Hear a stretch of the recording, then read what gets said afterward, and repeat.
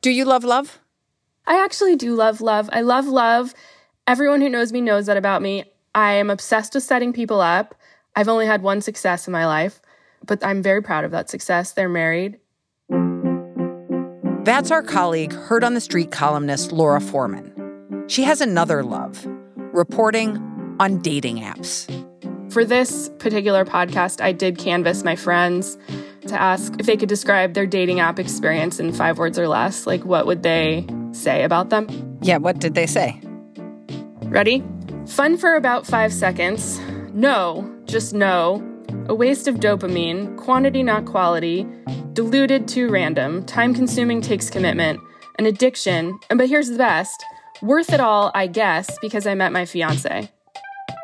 Dating apps have exploded in the last decade.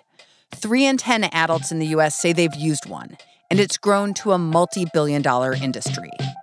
But now, dating apps are going through a bit of a dry spell. Their stocks are falling, and revenue has flatlined. Are investors losing interest? Yeah, they're definitely losing interest. They're breaking up with dating apps? They're breaking up with dating apps. Very good, Kate.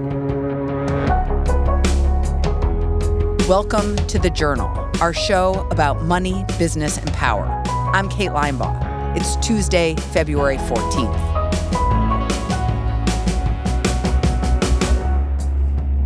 Coming up on the show, dating apps. Have we reached peak swipe?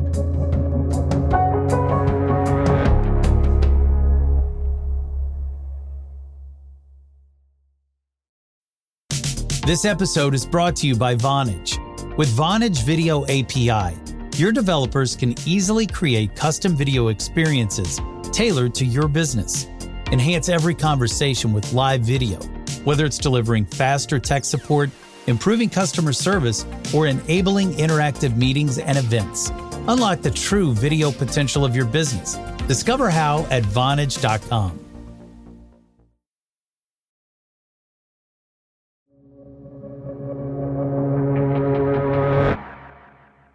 It might be hard to find love, but it isn't hard to find a dating app. There are a lot of them. Hinge, Tinder, Grindr, Bumble, Plenty of Fish, OkCupid, Pairs, Fruits. Fruits? Yeah, Fruits. Fruits is great. It's for Gen Z. It's for intention. So you pick a fruit, I don't know, cherry or grapes, and the fruit symbolizes what you're looking for. You get the idea.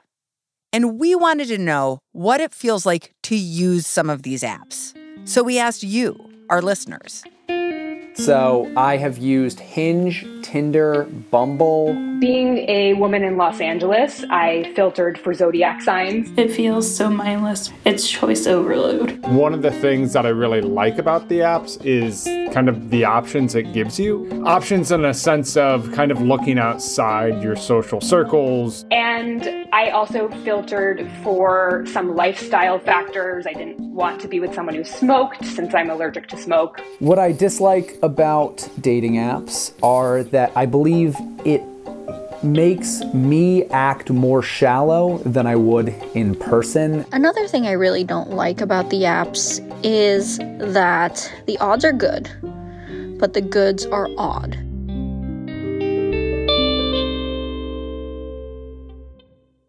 There's one company that's behind many of the dating apps you use. It's Match Group. Match Group, which is the biggest dating app company that I cover, they own like 15 different dating platforms, Tinder being their biggest. But they have over 100 million worldwide users. So that's how many people are on dating apps, just to put it into perspective. Match Group owns apps like Hinge, OkCupid, and The League. It grew out of Match.com, a browser-based dating service that started about 30 years ago. This was well before smartphones. On your old school computer, you would go in and sign up, and it was paywalled, so you'd have to pay. One of the first dating websites to launch more than a decade ago was Match.com. It now has more than 1 million paying subscribers, proving that there's profit in playing Cupid. How did Match Group become so dominant? Tinder. Absolutely Tinder. Tinder was started in 2012 and targeted college students. It was free, and it had a special something that set it apart from other dating apps. Tinder essentially invented the swipe, and that changed dating forever. Now, almost every app has some version of a swipe or a like. It makes it fun. So it ostensibly makes it fun. The swipe turned finding a date into a game. You scroll through potential dates, and if you like what you see, you swipe right, and if you don't, you swipe left. How did the apps make money? So almost every app is what they call freemium. And that means that you can sign up and go on and use the app for free. But if you pay, you get added features, you get added preference. In other words, you become more noticeable, more flashy. More people pay attention to you the more you pay. Most people on dating apps don't pay, but about a third of users say they have. Prices on the apps range from a few dollars a month to a couple hundred for apps that market themselves as being more exclusive, like Raya and The League. For years, this was a good business model. The apps saw customer growth and investors were happy. But now, Laura says, they're going through a rough patch.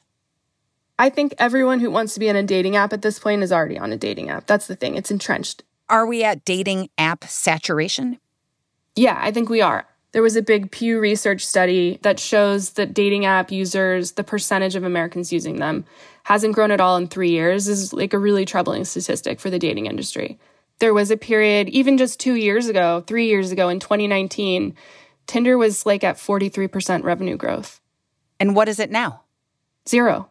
You can't just be a solid business as a publicly traded company. Like, you have to show investors that there are new legs to your story.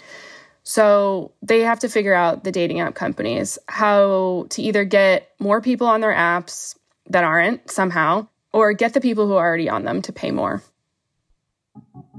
Coming up, how dating apps are trying to boost their profiles by putting a higher price on love.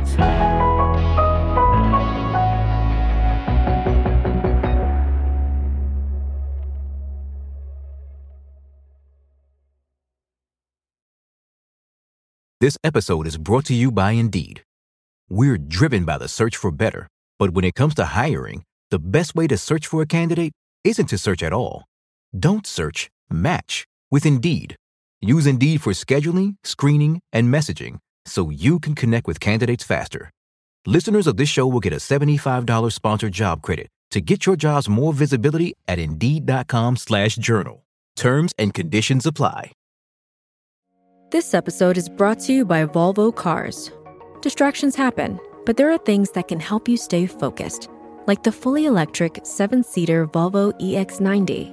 It was made to help keep you and those around you on the road safe, with LiDAR technology that can see what you sometimes can't, and a 2-camera driver understanding system designed to prevent distractions and help you stay focused. Visit volvocars.com/US to learn more.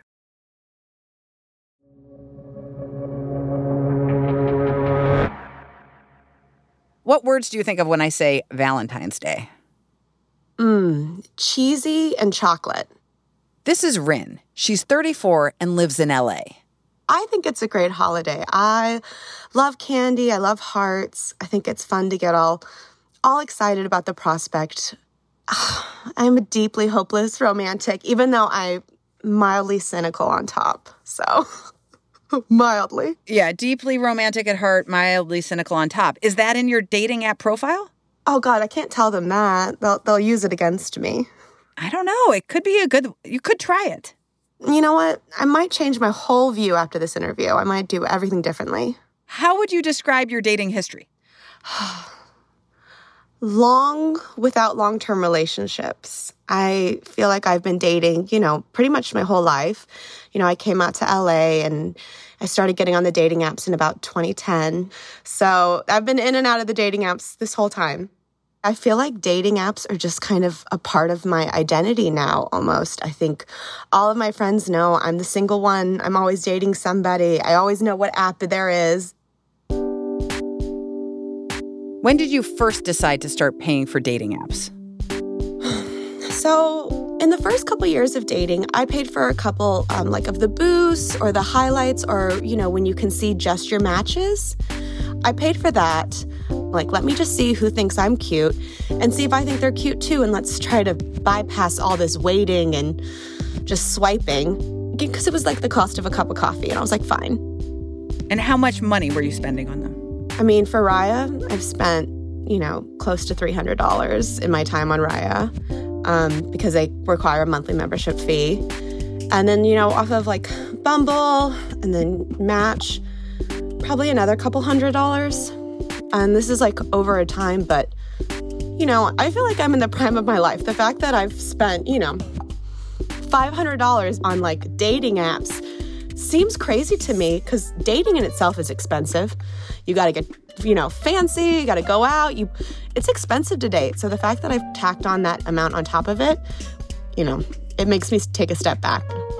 So are you giving up on paying for dating apps? Absolutely, yeah. I'm not giving up on trying or being out there and stuff like that. But yeah, I don't. It's just not worth opening my wallet for something where the experience is the same across other apps that are free. Love, happiness, all of the things I'm looking for. I don't feel like because I pay $20 a month, I have a better chance at it. Rin is still on the apps looking for romance, but she says she isn't going to pay anymore. And that type of user could be a problem for a company like Match. Match not only needs users to pay for the app, it's trying to get them to pay more. Laura spoke to Match Group CFO Gary Swidler. He made the case of paying for dating apps. Paid users are able to get themselves more attention. That's one of the big benefits, right? And so because there's a lot of people on it, one of the challenges of a big platform like Tinder is, how do I stand out in the crowd? And by paying something, you have the ability to stand out in the crowd, which is valuable if you want to have success. And so we offer that ability to pay so that you can have a better chance of having that success. Can you ever guarantee that someone will find love by spending more money? No, and that is a difference between an Uber or an Amazon and a dating platform, right? If you go onto Uber, you have 99% chance of getting a car. And if you order something from Amazon, there's a very high chance it's going to arrive the next day, on your doorstep. The problem with dating is, there's psychological and sociological things that happen that, even if you're great from an algorithmic standpoint, you might not have chemistry with that person. And we don't have the ability to make better dates in that sense. There's too much human element that interferes. But one thing Match can do is try to persuade users to pay more. So the company is launching new premium tiers. Match Group will start offering a subscription to Hinge users that will cost as much as $60 a month and is meant to attract, quote, highly motivated daters. It's trying a new payment model with Tinder, too. So they're looking at basically charging people who already pay more. And I'm talking $500 a month, which is just to me, an absurd number. It's like the elite class. It's like first class. Yeah. So I talked to this pricing expert, just trying to figure out who in God's name would pay that much to use Tinder, which is kind of known as a hookup app. And he was saying that basically there's a certain number of people in the world who would pay for anything just for the status, in credit cards, like Amex. You introduce the platinum card and everyone wants it, or the black card and everyone wants it. And then there's a status associated with that. But he also said that by having a higher tier price point, just by it existing, it could elevate the brand. So it gives it more clout. But getting users to pay for an elite dating app tier might be tricky. When we asked you for your experiences of paying, your responses were mixed. I have paid for dating apps before, and frankly, I thought it was a good decision because using the dating apps is oftentimes like cutting through the forest with a machete. Paying doesn't necessarily help you get good matches or better matches. That's mostly about what your photos look like and what your prompts say. I'm a big proponent of paying for dating apps, but I don't think that it works unless you're going in with the intention to really use that money that you're spending. You figure, hey, it's, $8-9 for a month or something like that. And that's pretty much the cost of a drink when you go out. It was well worth it. I met my wife, and I know I wouldn't have met her any other way.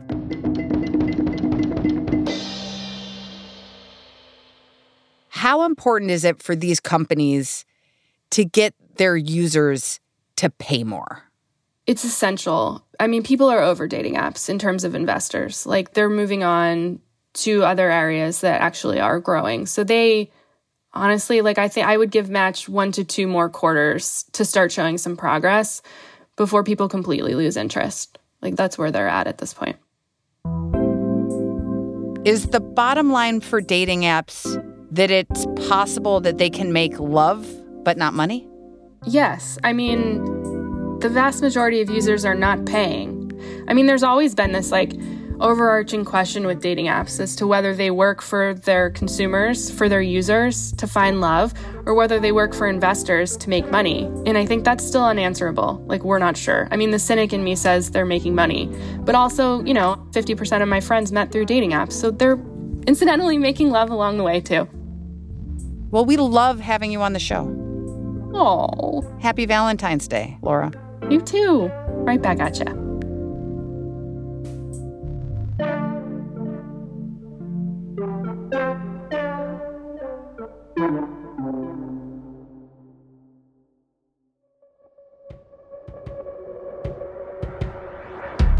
That's all for today, Tuesday, February 14th. The Journal is a co-production of Gimlet and The Wall Street Journal. Special thanks to all of you who emailed us about your dating app experience. Thanks for listening.